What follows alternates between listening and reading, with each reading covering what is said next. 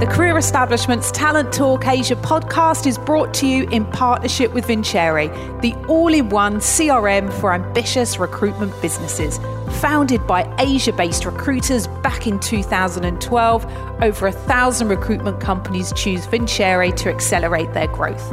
Whether your business is contract, temp, executive search or perm, if you're looking for a new breed of tech partner, talk to Vincere. Visit vincere.io/Talent Talk Asia for an exclusive offer for all listeners of this podcast. Hi, I'm Andrea Ross, your host, and in this series we feature some of the most successful talents from across the region to discuss the forces, opportunities and challenges that are shaping the corporate landscape. If you're keen to be a guest on the show, then please reach out.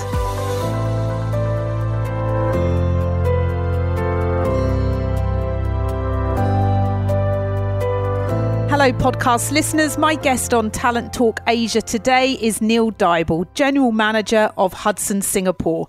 Neil was what you would call a lifer in the recruitment business, having spent over 9 years with Robert Walters in Sydney and Singapore, reaching to Associate Director of Financial Services. He spent 6 years at the Allegis Group as their Regional General Manager, Singapore and Malaysia, and he was the MD for Pure Search. And he did a fixed-term contract with MasterCard as a Talent Acquisition Manager. He has now joined Hudson at the beginning of 2020 to continue building out their brand in Singapore. Good morning, Neil. How are you? Yeah, good morning, Andrea. How are you? Yeah, I'm good. It's Friday. I'm feeling happy. I'm thinking there's only a few more hours before I can sit and eat pizza and drink a bottle of wine with my husband. So I'm feeling good. How about you? How are you feeling about Friday? Absolutely the same. Short week. I've had a good week. Feel really excited this morning. Great opportunity to spend some time with you and talk about, my past and the business I'm with now. Yeah, and the Hudson dream. Let's see. Let's give it a go. Now, we've obviously known each other for a really long time since you were working in Sydney for Robert Walters and obviously me in Singapore. And I mean, when you came up to Singapore, and obviously we'll go through that journey in a second, when you came up to Singapore, you're one of those really annoying recruiters that's got a really good hit rate. So you used to absolutely bugger up my KPI metrics completely, because obviously you'd just sort of send a few CVs and every single time they got interviews and got the job. So you're one of those people. So I really respect your opinion when I ask this question on what do you think really makes a successful consultant? What is that? That's a great question, right? It's something that we're asked on a regular basis. I think you've got to be passionate about what you do for a living. Yeah. You've got to absolutely love being a recruiter. Right? You've got to be prepared to outwork your competition every single day. You've got to be prepared to get out there, shake hands, meet people, try and identify what a great relation looks like. Yeah. I think you've got to be authentic and genuine when you talk to people. Mm-hmm. You know, we've always talked about relationships, but at the end of the day, it's building trust. You know, and if you can't build trust with your clients and candidates, you're going to struggle to be successful. And I think that was a key piece for me. It was. And I think, if I'm sort of remembering what, the sort of big motivations for us to get you up to Singapore, I think we were at that time with the banking and finance team where there was roles coming in, the hit rate was good, they were making money, that was all fine. But from a relationship perspective, it wasn't great, right? It was we weren't really necessarily socializing as much. We were in the early days, but then as the business got bigger, we didn't really sort of have that time and attention to it. And obviously you were kind of that guru down in Sydney, the relationships that you had with clients, particularly in financial services. So now we're obviously fast forward into the way the market is now. For those junior recruiters that haven't established their relationships though, right? Because that's kind of a bit, it's all well and good saying, just you can get through it having those relationships. What if they haven't got them? What if they're just entering into it, or they're just, they're new into that sector? How can I establish those relationships kind of virtually? Yeah, I mean, that's probably the challenge for most recruitment firms right now. Yeah. The model has changed where you are bringing people in at an entry level, trying to spend time with them, teach them, accelerate their learning curve. But ultimately, how do they build relationships? How do they spend time with clients? And I guess if they take a long-term approach and don't look at it as a sense of how do I pick a role up, but how do I learn about my client? How do I understand their pain points and teach them the right questions to ask? behave like a business person, they're more likely to get airtime with their clients, and the more time they spend with their clients, and more likely to learn and come across, as being their genuine self, and an opportunity to build that trust. Yeah, but it is challenging. Yeah, no, absolutely. I know we'll probably get more into that a bit later on with perhaps what challenges you're facing now within the business. So what do you see as kind of typical sort of common mistakes that some recruiters can make? Because I think it's quite nice to hear that if you are currently not hitting numbers, well, you probably aren't hitting numbers, but just, what are the things that generally people sort of fall down on and don't hit their targets from your experiences as a manager over the last few years? I think they've got to trust the process. People like you and I have been running businesses for long periods of time. We know the hard work that went in when we first started. Yeah. You talked about me moving to Singapore. I've been in the industry at that stage for 9 years. I moved to Singapore. I know I've got to go out and I've got to make the 40, 50 calls a week. I've got to go out and do 10 client meetings a week. It wasn't. I think you were doing more than that. You were like doing a 10-hour day, and then you were going out drinking until about 1 or 2 in the morning, and still able to do candidate review at 8:30. It was like, Jesus. I just want to apologise to your wife and your kids right now, because I don't think they probably saw you for the first year of that. It was a very challenging first year in Singapore, but I loved it. I mean, the market had just returned after GSC. We were building a great team, right? So you had to get out there and work harder than everybody else. And that's probably the hard piece for anybody coming into the industry. They might miss that. They see somebody sitting next to them who's tremendously successful. And they've built those relationships. They've got that trust. They've got that market credibility. But they put the hard work in. So you've got to be prepared to, once again, outwork somebody sitting next to you to really get up to speed quickly. So if they're not able to do the dinners or the coffees, that whole kind of face-to-face interaction, how can they try and achieve that virtually? If I look at somebody starting right now, I'd be spending time within my talent pools, right? So who do I know? Who works in my market? How well can I understand them? And truly find out what they want from us as industry professionals, rather than what we're just providing them. Yeah. The average call from a consultant is pretty unimpressive. So if you can help people to really lean into those conversations and help them get better at a faster rate, they're going to be advocates. I'm sure most HR heads at the moment are just, God, I've had about 20 calls from recruiters this week. Yeah, it's got to be different, hasn't it? What can sort of consultants do, particularly though in this market, to succeed, other than what you've just said now? You were talking about process. What does that look like when you're saying, I know I'm changing my questions up all the time. I told you, Dale, that you just have to rock and roll with it, don't you? When you were talking about process, what does that look like then in terms of someone being successful on a week-to-week basis in this market right now? So if I was starting today and I was starting in a certain vertical, I'd want to make that really tight. Right? So if I was starting once again in accounting and finance within bank as an accountant recruiter like you were, I'd want to understand who is in that market, where they sat. I want to spend time with them on the candidate side initially to get to understand them, really figure out what they were looking for, what their goals, skills and interests were, rather than just calling them transactionally and saying, "Hey, Andrew, I've got a great job for you today. I know we've never spoken before." And so I'd start there. Like the one thing that clients want from us is for us to be able to help them attract and retain great talent. That is what we are there for. Yeah. That's interesting actually that you've said that, because quite a lot of the chats I've had, not just on podcasts, but just in general, is there's so much emphasis on the client side. And I think maybe it's because we've grown up at Robert Walters, but ours was always a massive focus for candidates, because candidates become clients, right? It was just the evolution of time. It was, that long-term relationship. They would always switch over. So I agree with you completely, 100%, just having that focus. But I think also you're just able to get way more information as well, aren't you, in terms of what's going on in the market and stuff like that. Yeah. So let's talk about all the juicy stuff now. Let's get on to sort of the differences in all the different recruitment firms that you work for. Yay! So obviously you worked at Walters in Sydney and Singapore, Legis, Pure. Is Pure not there anymore? Is Pure shut down now? It has, right? They have shut down in Singapore, yes. They've shut down in Singapore now, right? Yeah, okay. So talk me through the sort of the differences in those businesses, and I suppose also from a personal level, what did you learn along the way when you were working at all those places?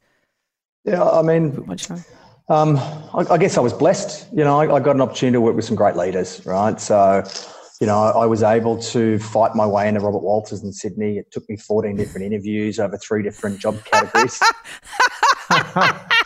Only 14. You did all right, actually. Yeah, and so the last interview was from a guy called Ben Talentire, and he asked me whether I liked wine or beer.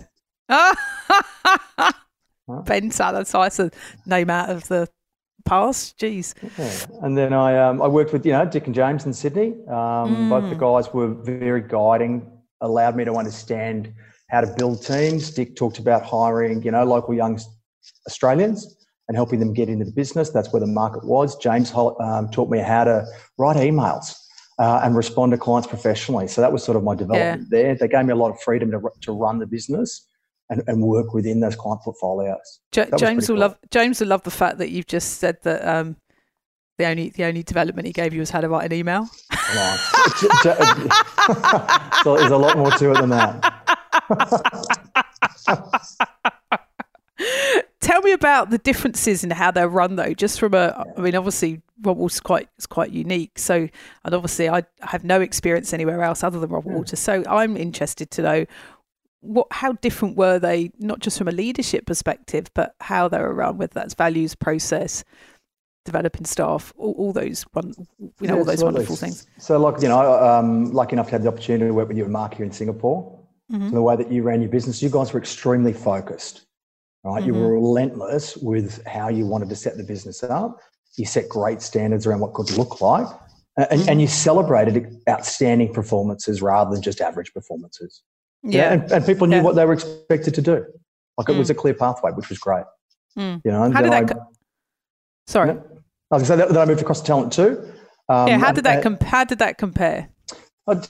Talent 2 was pitched as a mature environment where people were able to sort of come and go and do as they needed to do. So a little bit more flexibility then. So you think it was a lot more flexible, because we weren't really that flexible. Let's be honest. It was 8:30 candidate review. There was pretty strict KPIs.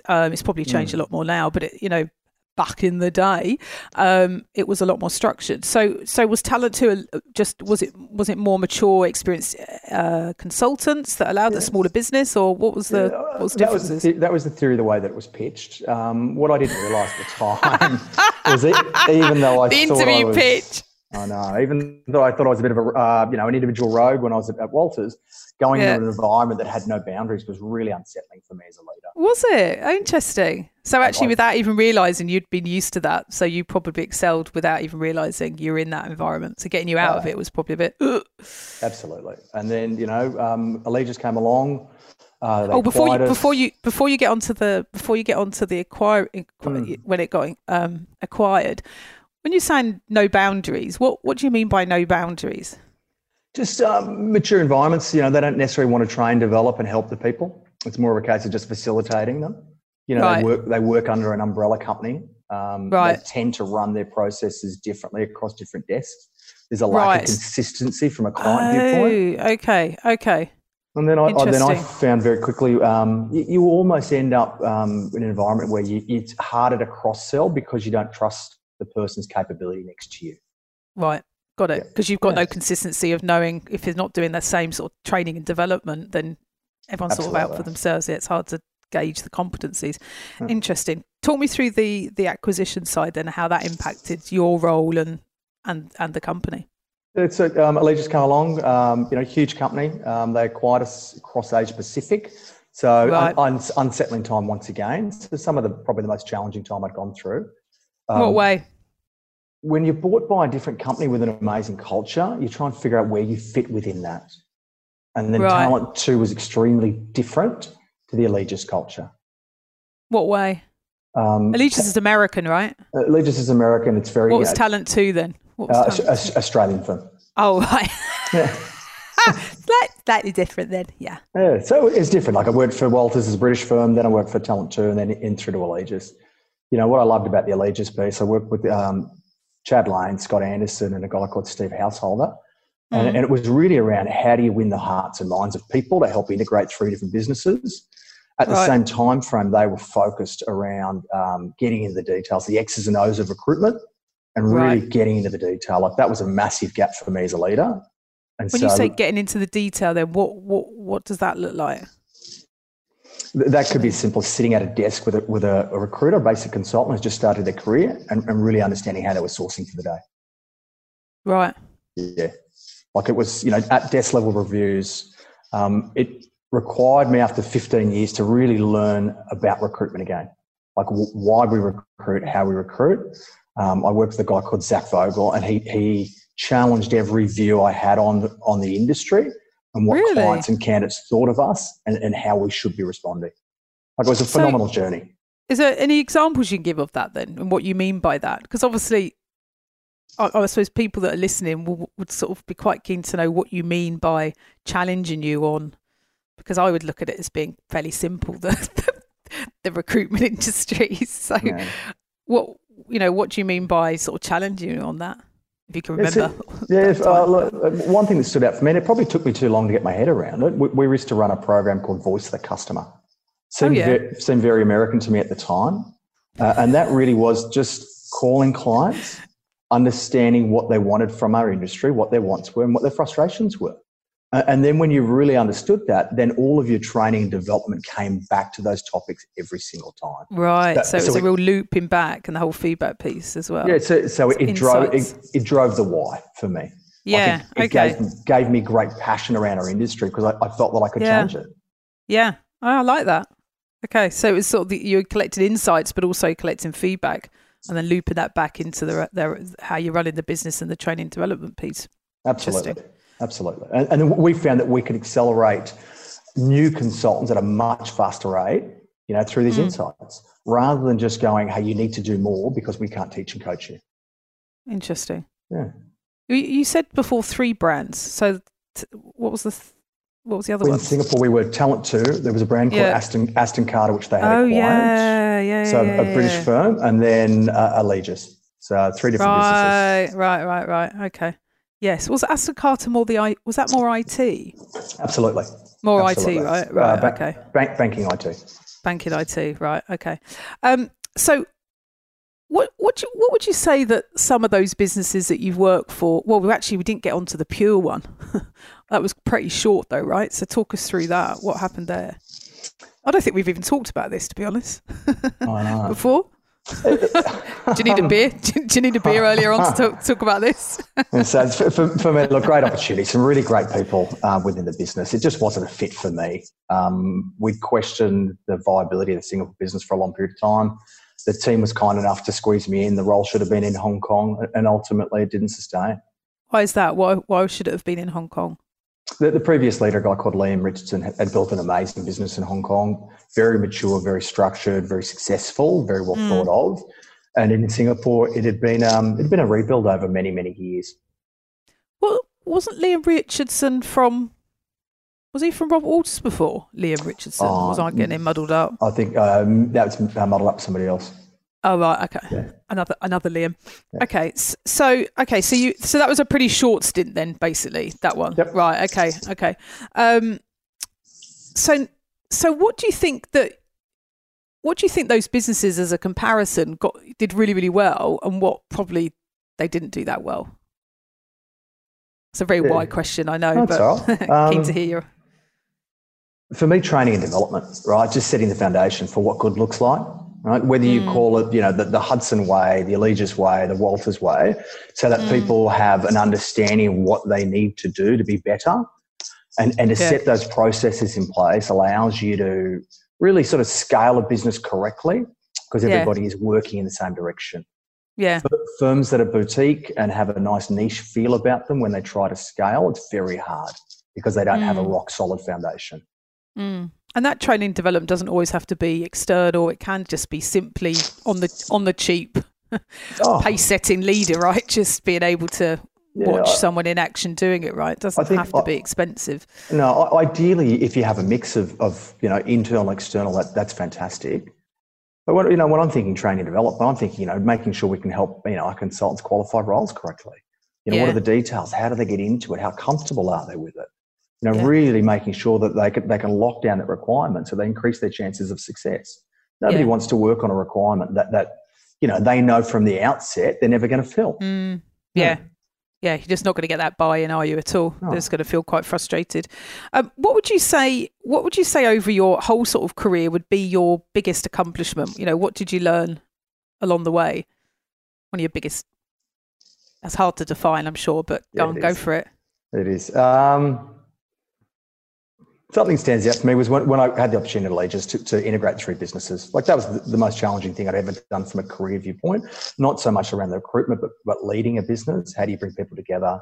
Once again, work with some great people, help me structure it. We went through the way we changed commission structures, the communication around that, rolling it out. Stop there on that commission structure side. And so what was involved to even get to that point? I mean, what did you do? Did you have to come up with something completely different or amalgamation of that? What talk us through that? Yeah, so for me in Singapore, we were the only country that had 3 different operating entities with 3 different commission structures. So I worked really closely with my CFO.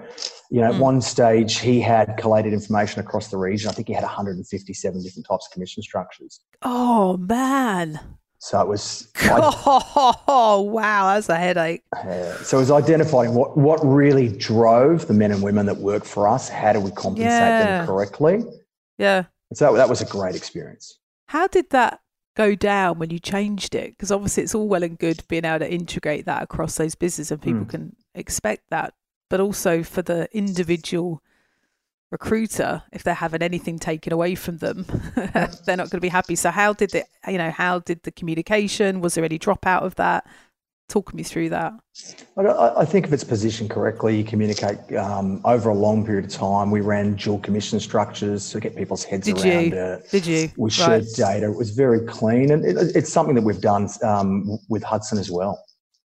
Like, it's hard to change commission structure, but as long as you're open and honest and you show the data and there's a benefit and you explain what behaviours we're trying to drive, it makes a lot of sense. And did you get dropout when you redid that when you were at Allegis? Did people drop out as a result of that? Not of the commission structure, but the change of focus. We had people that had joined, once again, a mature working environment in their head, and we were moving it towards a high-performance culture. So you're going to have those individuals drop out, but more importantly, we selected great billers who just didn't fit the company culture. You couldn't build something around some of these people, and that's okay. They've gone on to being tremendously successful in other organisations. Right. Okay. You mentioned that was really interesting when you said about that was one of your biggest accomplishments. I know that there are some other things you wanted to say on that. So the whole integration piece, the commission structure has changed. What else did you do that was involved in that integration? What you learned from that? We set very clear career pathways. Okay. Making sure we understood how we could move people through their careers. And they were different to how they were being run in the UK and different to how they were being run in the US. Really? They were set for purpose for Asia Pacific. It was more titles? A different market. Different steps. Okay, different steps. And it was not only around continual success, but around behaviours and impacts you had on others. Like, you couldn't go into a leadership role until you had trained, developed, high track record. Just because you were a biller, just basically bought you a ticket, didn't allow you inside. Right. So that were some pretty cool things that we were able to do. That was really interesting. I'm really interested to hear. I'd like to hear more on that, but I know that we're going to be here for probably a couple of hours if I do get into that. What would you say? What would you say out of all your career, whether it's a recruiter, as a leader, across all those brands, what would be the one thing that you'd say, God, that was actually, I really buggered up there. It's one of my biggest failures. If you're comfortable sharing. Yeah, absolutely. For me, I should have moved to Singapore 20 years ago. Like that was number one. We kept telling you to come, but no, you liked your Sydney life. I said to Sarah, why was that then? What? Sorry, go on. I said to Sarah, my wife, I sort of said, when we arrived, and she was a big motivator for me to move. And, when we got here, I said we should have come 10 years ago. So, understanding, admitting that mistake, would I have been right at the time? I'm not sure. It's worked out well for me since I've arrived. So there's no, I don't look back with, any sadness. So I'm pretty excited with the time that we've been here. Yeah, it's gone really quick, hasn't it? So how long in Absolutely. Singapore now then? How long have you been here in Singapore? We're coming up to 11th year this year in September. Gosh, 11th year. Well, that has really flown by, hasn't it? Okay, so your biggest failure would be, that was such a cop-out answer, by the way. You so didn't give me anything. Right. That was, I'll give you so totally avoided that one. No, I'll give you another one. So for me, I wasn't open to feedback as a young recruiter. So yeah, okay. Why was that, do you think? I don't know. Like, I always had that edge to me. I want to do it my way, right? Doesn't mean it's correct. And so you could talk to my father. He would say exactly the same thing. And I see it. Right. I see it in my daughters now. And it was the inability to seek feedback and be accepting of it. And so when I got to that stage, things really changed for me. So how do you try and encourage that with the people that you lead? I think once I understood that somebody truly cared for me and they had my best interest in heart, they'd spent time with me, and we had a real, didn't have to be a personal relationship, but a trusting relationship. Yeah. Then I was more open to feedback, but that took me time. Yeah, I think you're right. I wasn't open to it. Yeah, I think it's. I don't think people are going to be that. You've got to respect the person that's giving you the feedback for a start, haven't you? If you've got a manager that's giving you feedback that hasn't billed in a year and is pointing the finger, you're not necessarily going to take so much of that feedback if you don't respect them, I suppose. Yeah, it's a good point. So let's look at sort of running high performance businesses. You've managed multiple teams over the years, so I'm keen to for you to share some advice to our listeners. If you were to sit down with, say, a emerging leader that was about to build a team up from scratch, what advice would you give that person to be able to succeed at running a high performance team? Talent Talk Asia is brought to you in partnership with Vincere, the all-in-one CRM for ambitious recruitment businesses. Visit vincere.io/Talent Talk Asia for an exclusive offer for all listeners of this podcast.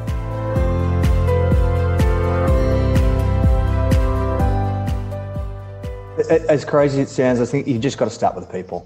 You've got to have a team that has great work ethic.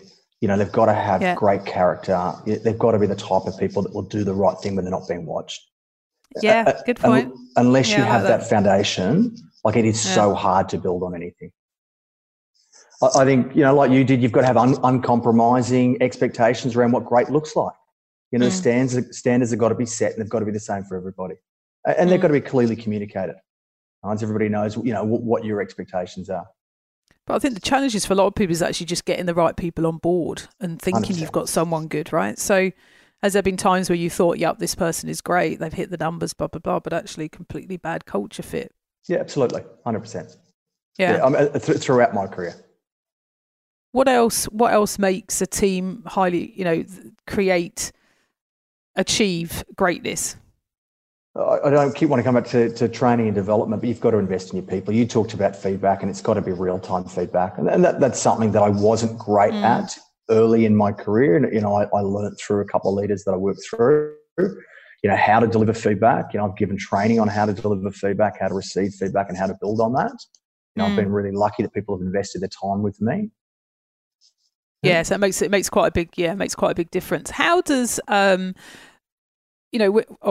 perhaps will I go on to Hudson now? No, I won't get onto the Hudson bit yet. Okay. So, what do you think sort of consistently erodes, that should be the right word that I use. What do you see that companies do consistently that erodes a company's credibility or position in the market? Because sometimes you can just see it really openly, and some businesses just completely take a nosedive, and you see it coming for years before. Yeah. It's the revolving door of recruitment. We all talk about it. If you're calling a client and you are the fourth call them in a 2-year period, why is the client going to spend time with you? Why are you any different? And so I think a lot of leaders in our industry and a lot of sales industries, is the continual move of the next person into the company, hoping that they will fix it. Yeah. Right? There's clearly got to be a root cause within your organisation that needs to be addressed. Right? You've got to know who you are. Right? You've got to know what you want your business to be. Somebody once said to me, they said, if you want your business, if your business is a rock star, a rock concert, don't explain to people that it's a ballet. You know, and if you are a ballet, don't say you're a rock concert. Right? Just be honest, own it, and then identify people that are going to fit within that. Yeah, you know, and that's the hardest thing, though. The turnover piece, though, I think I think it's hard. I mean, I think we were getting up to like 35% at one stage when you know, because the high volume of consultants in there as well. It's bloody hard. Yeah, but I think you're right. Yeah, just spend more time on interviewing. Spend more time screening people out of the process, making sure that each time you hire, you identify who's the best person in your organisation and use them as a benchmark. You know, I think we're all guilty where we say, here's the lowest entry to barrier, and we allow people into our organisations based on that. Yeah, and I think there's still that high amount of bias as well. You know, we all know that kind of unconscious bias piece that comes in where, you know, you look at people that might be quite similar to yourself, whether it's education or background, and you get into that, you know, by having a panel interview or at least getting to see different types of people within the business, at least that you're able to evaluate that talent a little bit bias free, so to speak. But I went through a phenomenal interview process with Hudson. Did you? Yeah, in what way? Amazing. Like, I mean, you know, so as expected, the initial conversation, get to know each other, you know, share a little bit more, 2 or 3 of those conversations, just to make sure there's a cultural fit, there was some buy-in, that I'd fit within the team. And then as we get into the more detailed side of the interview, you know, I went through close to 5 hours of online psychometric evaluation. Oh my gosh. Wow. Yeah, Assessing what though? Oh, the way that I look at business, the way that I would respond in certain situations. Right. You know, okay. Prior track records. And then I guess the most interesting piece for me was, you know, I was lucky enough to be flown to Sydney. I spent, once again, 5 hours with a psychologist. Wow. Which part of our... Confirmed that you were mad or... Well, I don't know what their shortlist was like. They're part of our... We have an in-house talent management team. And so, you know, we went through real-life scenarios over a 5-hour period, and it was the most draining experience I've ever been through. Like it was. It sounds like it. Yeah.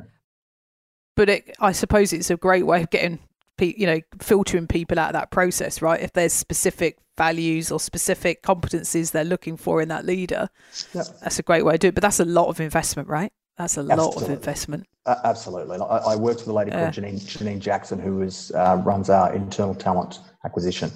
Based in Sydney. She's based in Brisbane, and Janine based in Brisbane, right? Walked me through, kept in contact with me over a very long interview process, and at every stage, I knew exactly where I was, what was happening next. Like it was unbelievable from a customer service viewpoint. Interesting, because that's been going for a few years, hasn't it? In terms of anyone that used to interview with Hudson, you'd have to go through this assessment. Because I remember hearing about it years ago, so I'd never ever interview with Hudson because I know that I would probably completely fail anything. I had the same view.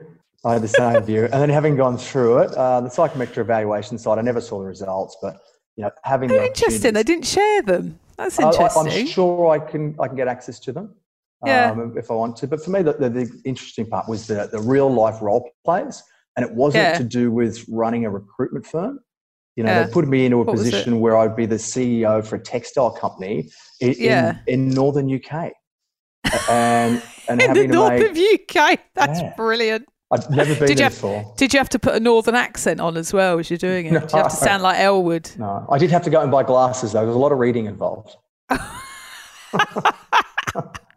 That is interesting. Do you have to do that for anyone coming on board to Hudson Singapore?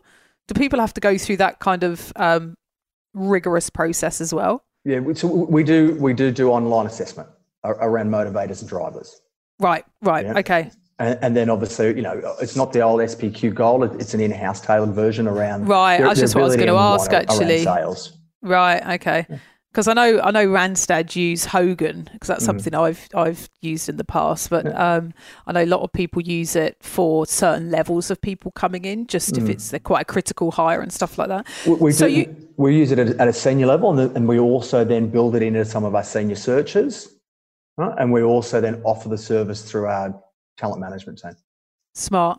And that's been going for quite a long time, though, hasn't it? That service. Yeah, absolutely. I mean, the team's been here in Singapore for over 20 years. And you can imagine how busy they are right now with a lot of career transition. They're sitting with clients, helping them understand what's going on. You don't hear so much about it, though. I'll be honest. I don't sort of hear too much about that service. It's more sort of the recruitment side. Is that because the consultants? It's just something you don't necessarily advertise, or? Yeah, I mean, career transition is a challenging one. Like, organisations don't really want it to be public knowledge. They want guidance and help. Yeah. And so, we have a team of about 8 here that have great relationships with different organisations and government bodies, and help them understand, what's the best way to look after their employees, particularly if they're looking at headcount reductions. But I've always thought when Hudson set that up years ago, well, whenever they set it up in Singapore, I always thought it was just really smart, because it just meant that there may be clients that they were really struggling to get into on a recruitment sense, but they're able to build those relationships or offer that service elsewhere, right? It's just simple, but obviously it's a cost to run. It's obviously a cost to run that as well. Have you seen consultants move from recruitment into the psychometric side, into that side, or not? Not within the team that I work within. I've heard of people doing it previously. They tend to move into sales roles, right? Okay. Rather than into the nuts and bolts. There's a lot of training and development that obviously needs to go through, lots of study. Yeah, no, absolutely. Yeah. Okay, that's interesting. So let's get into the Hudson now. There's no secret that Hudson has had a bit of a, I suppose, checkered past over the last few years with, we've seen quite a few MDs come and go. I won't say come and go within months, but, the last one that we had, that lady that was in there was only in there a couple of years. So did that sort of worry you when you were approached for that role? I mean, how did you feel about that? Honestly, I was excited. As crazy as that sounds, I mean, Hudson's been an organisation I've had an eye on for a long period of time. My wife, Sarah, worked for them 20 years ago in Sydney. Did she? She did. I didn't know that. Yeah. And I've got a lot of friends who are with the organisation in Australia or ex-Walters people.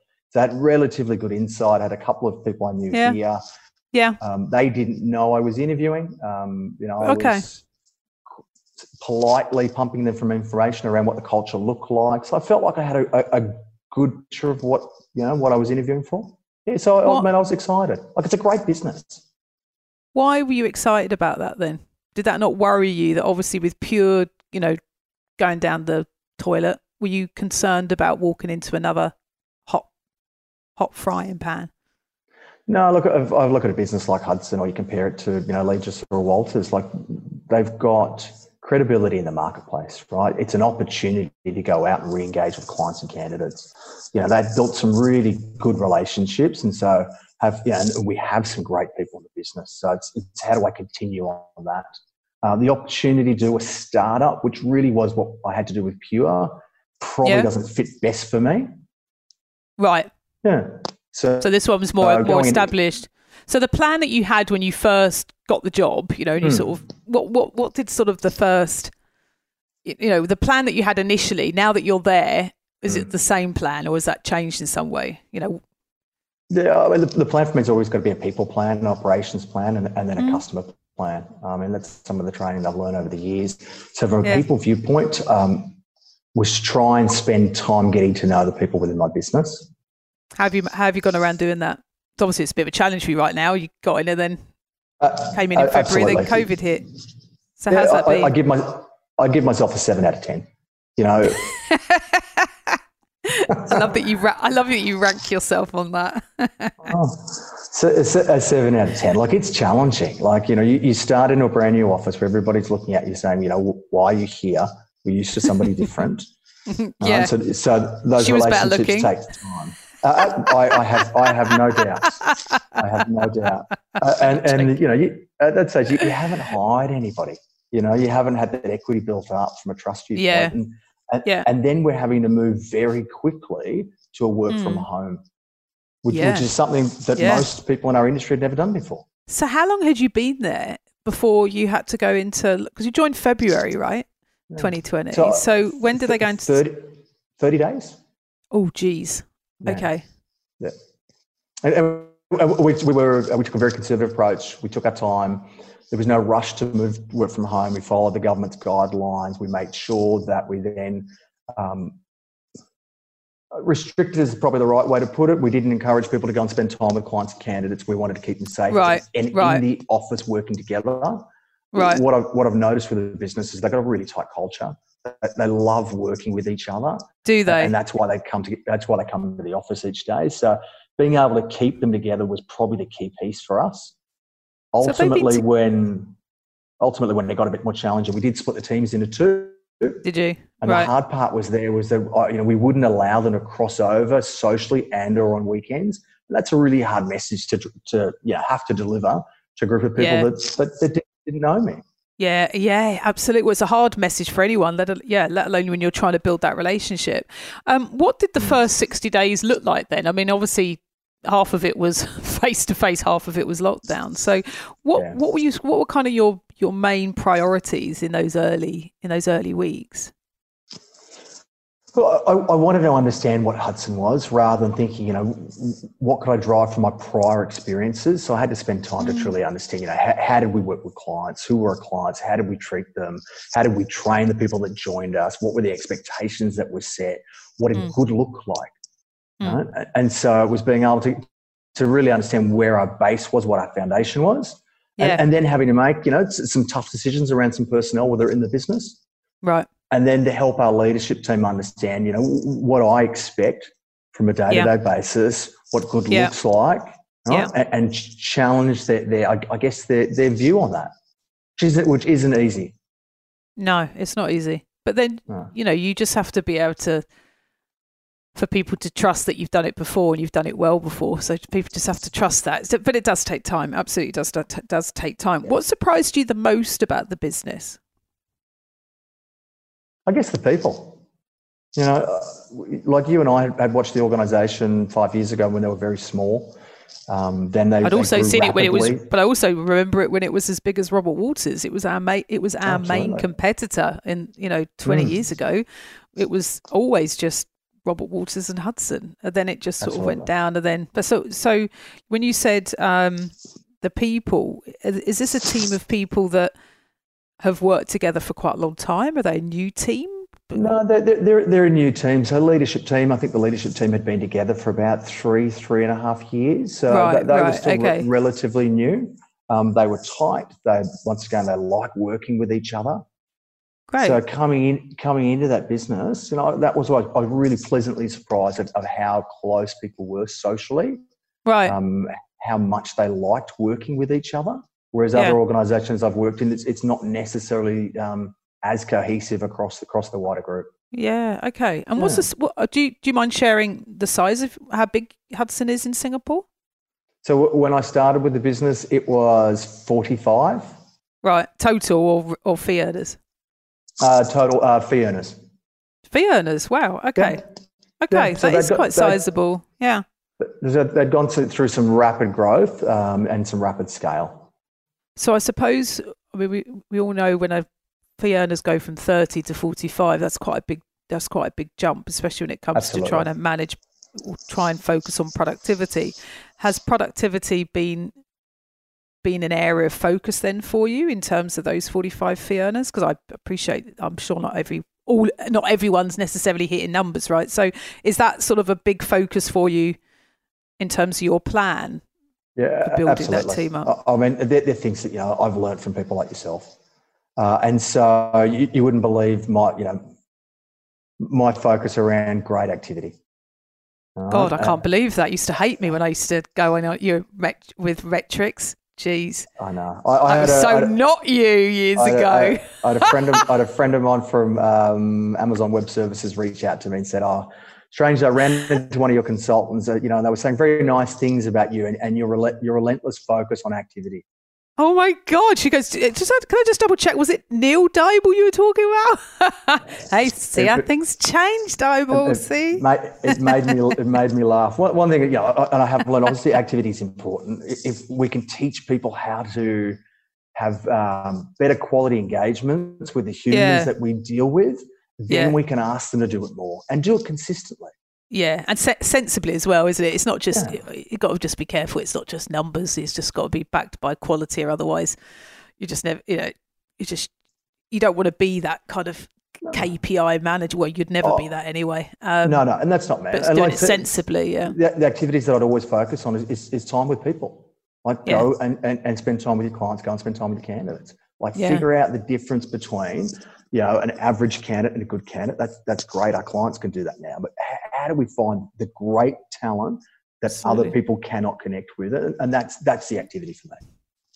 Love it. Yeah. Spot on. I love it. Describe for me your style of leadership. Have people described it to you, perhaps, or how would you describe it? You can't see this, listeners, but he's grinning. It's like so cringy for you, Neil, isn't it? When I ask you these questions, I love it. You could have taken it off, but let's leave it in there. Collaborative is probably the best way to put it. I want the best for my people. Mm-hmm. Over the years, I could have and I should have pushed people harder.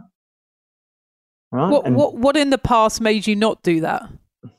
I think what held you back? Like if I look 7 or 8 years ago, it's what the wanting to be liked. What I think is normal behaviour in a leader. Yeah, I think you're right. I think relationships and collaborative is always something. You're always bringing teams together. You create great relationships particularly across Robert Walters. Yeah. So you felt then that you didn't necessarily push as much as you perhaps would now. Now you don't need to be the nice guy. You just need to make good decisions. Well, it's not even that. It's like I think of it, coaches who've had a great impact of me over my sporting career, or personal trainers that have had great impacts, or leaders that have had great impacts. They've spent time to get to know me. They've pushed me beyond what is comfortable. Yeah. And then once you're comfortable, right, then you're able to push again, right, and can continually help people achieve great things. Like that's exciting. That is exciting. That's really, and it's nice to see that you sort of reflected, I suppose, on what was in the past and how it looks now for you, how different that is. Yeah. What do you think the people of Hudson are looking for? Have you asked that question? Is that something that come up? What do you need from me? Is that something that's come up? Yeah, I do ask on a regular basis, what do you need from me? Once again, it's got to be the trust level where they feel comfortable to be able to share that with me. Yeah. You mentioned the business has had 4 or 5 leaders over the last couple of years. I work with a really lovely guy, ex-KPMG, who runs my accounting and finance team. He said he's had 9 leaders, 9 managers. Jesus, bloody hell. So there is going to be a little bit of a trust issue, right? They are going to be weighing you up. They are going to be seeing you in it for the long term. Yeah. It's going to be a concern for them, right? So what would you say if they're listening to this podcast, which I hope all 45 of them are? How would you respond to that in terms of what you're here for? Be open to feedback, be open to change. I look at any business, regardless of what the industry is right now. I think our biggest challenges is we're looking backwards in the revision mirror of what success looked like previously. Yeah, good point. Absolutely good point. Yeah, definitely. And so we've got to be comfortable to tear it down, break a few things, realign the business, reset it, and get ready to grow again. Yeah. And I suppose also having that inner drive, getting it back, because everyone's probably feeling a little bit demotivated, getting everyone back on track. Hopefully in the next few weeks, people will be able to at least be back in the office. Is that something that's happening with you guys? What's happening from a getting back into the office perspective? So once again, taking a conservative approach, following the government guidelines. Government said our industry can go back into the office from next week. We feel we're operating well enough from home. We feel that's so interesting. Enough engagement. Yeah. See, that's just so interesting. I'm hearing similar things from other companies, and I just find that fascinating. Do you think that the new norm may be that you don't fully go back 100% over time? What has that been a discussion point? I'd like to believe that we have a lot more trust in our systems. We've always trusted the people, but a lot more trust in our technology and systems. And we've made massive investment in that over the years. Right. And so giving them the chance to work from home, it actually works. And it's not a case of waking up on a Friday with a hangover and going, I'm going to work from home today. It's putting structure in place where there's a plan, so they're going to be productive. Yeah, I think it is. I think it's just what have you found that has worked quite well with the business working from home, and what have you learned from it that hasn't perhaps gone as well? Yeah, so we spent a bit of time before we started work from home. Other firms went before us. Right. We split into teams. We tested it out. We did a trial day for the whole office. Okay. We then brought everybody back in. We set guidelines around what we would expect on a day-to-day or a week-to-week basis of what good looks like, because you're no longer measuring people just on revenue because the market has slowed down. So how are people going to feel great about their day and their achievements and what they're doing? Yeah. So you're realigning everything then in terms of expectations. Yeah. And then I think like a lot of firms, like we set a lot of touch points up early on, and probably to the point where there was too many. We were concerned about the human contact and how people felt. And some people said to us, hey, look, I need more time. I need to get on with my day. So being able to... Interesting. Okay, so switch it up. Different people need different things. How's it been from a mental health perspective? Have you found that there's had to be a different approach to certain people? As you were saying, everyone needs sort of different things, but a lot of sort of, I've seen sort of from various firms where they're doing sort of exercising virtually together, or they're doing pub quizzes, or and I just love to hear these things. Yeah. Is there anything that you guys are doing that's worked quite well to keep that teams together? Yeah. And so we've tried different things. We've tried virtual lunches where people can dial in at lunchtime. It doesn't always work. One thing that has worked really well for us is each week we move a different group of 4 or 5 men and women into a different Zoom call, and they don't know who they're going to dial into. So they're outside of the bubble that they work in. So tell me about when you mentioned about those breakout rooms that people were going into, and it was not work related then. So you were jumping in on those as well then? Yeah, so I'd be allocated to a different group of 4 people every week. Oh, I really like that. I've not heard that one before at all. I really like that. It was nice. A lot of people saying, hey, look, I haven't spoken to somebody from the financial services team because they were in technology. And we thought, what's the best way to do this? Simple. Yeah. That's just so simple. And we feel, 4 or 5 people, you can have real conversations. I love it. Yeah. I really like that. I think that's very impactful and just really, really simple. What do you want the business to achieve? Where if we're sitting having wine at the end of the year, which I'm really hoping that happens, face to face, bottle of wine, down at Boat Quay. What do you want to be relaying back to me of what you've achieved and what the business has achieved? What would make you happy? It's a great question and a very challenging question. For me, I want to make sure that I can keep the men and women safe, over the next period of time. And sometimes it's holding people back before running back to the office. Take our time, make sure we're set, make sure we're doing this correctly, get it done once, do it properly. I want to make sure that the men and women are still engaged. They understand what they're part of. The business may not be the same. All industries might change over the next 60 to 90 days. Right? So it's understanding that. I'd love to believe that we've aligned our businesses to the right verticals rather than trying to do a little bit of everything. I want to be able to continue to work on what they've achieved so far and help the business understand the client and candidate relationship and how they can continue to build that trust so they're able to walk away from unequal partnerships that we all have and feel comfortable with that, because we have choices around who our partners are. And being able to really, my wife says I shouldn't use this word, but lean into those relationships. I love that. See, I'm loving the whole lean. Yeah. What risks and sacrifices do you think the business are going to have to take to get to that future state? I think we're all going to be guilty of what history is. History can't be our benchmark of what success looks like. We've got to be prepared to take changes, break a few things, tear a few things down, and really use this time to reset businesses to where we should be focused, right, on what our clients and candidates want us to do for them. Like it's pretty exciting. Like it's not a challenge. It's genuinely exciting. Like that's the cool part of where we're going to be. Like humans have adapted and overcome everything thrown in front of us. Yeah, right? Absolutely. And so this is a pretty cool time. Very much so. It's been an absolute delight, as always, catching up with you. I'm excited to sit down and have a glass of wine at the end of the year. Oh, me too. Play back the podcast. and have other stories to talk about.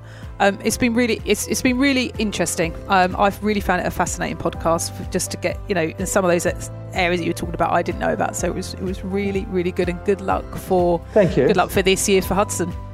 Absolutely. Look, I appreciate the time today. Absolutely, blown away when you gave me the chance to talk. Yeah, good luck. Yeah, awesome. Thank you. See you. Cheers. You have been listening to Talent Talk Asia podcast by The Career Establishment. To learn more about The Career Establishment, our people, and our latest thinking, visit us at www.thecareerestablishment.com or find us on LinkedIn, Twitter, and Facebook.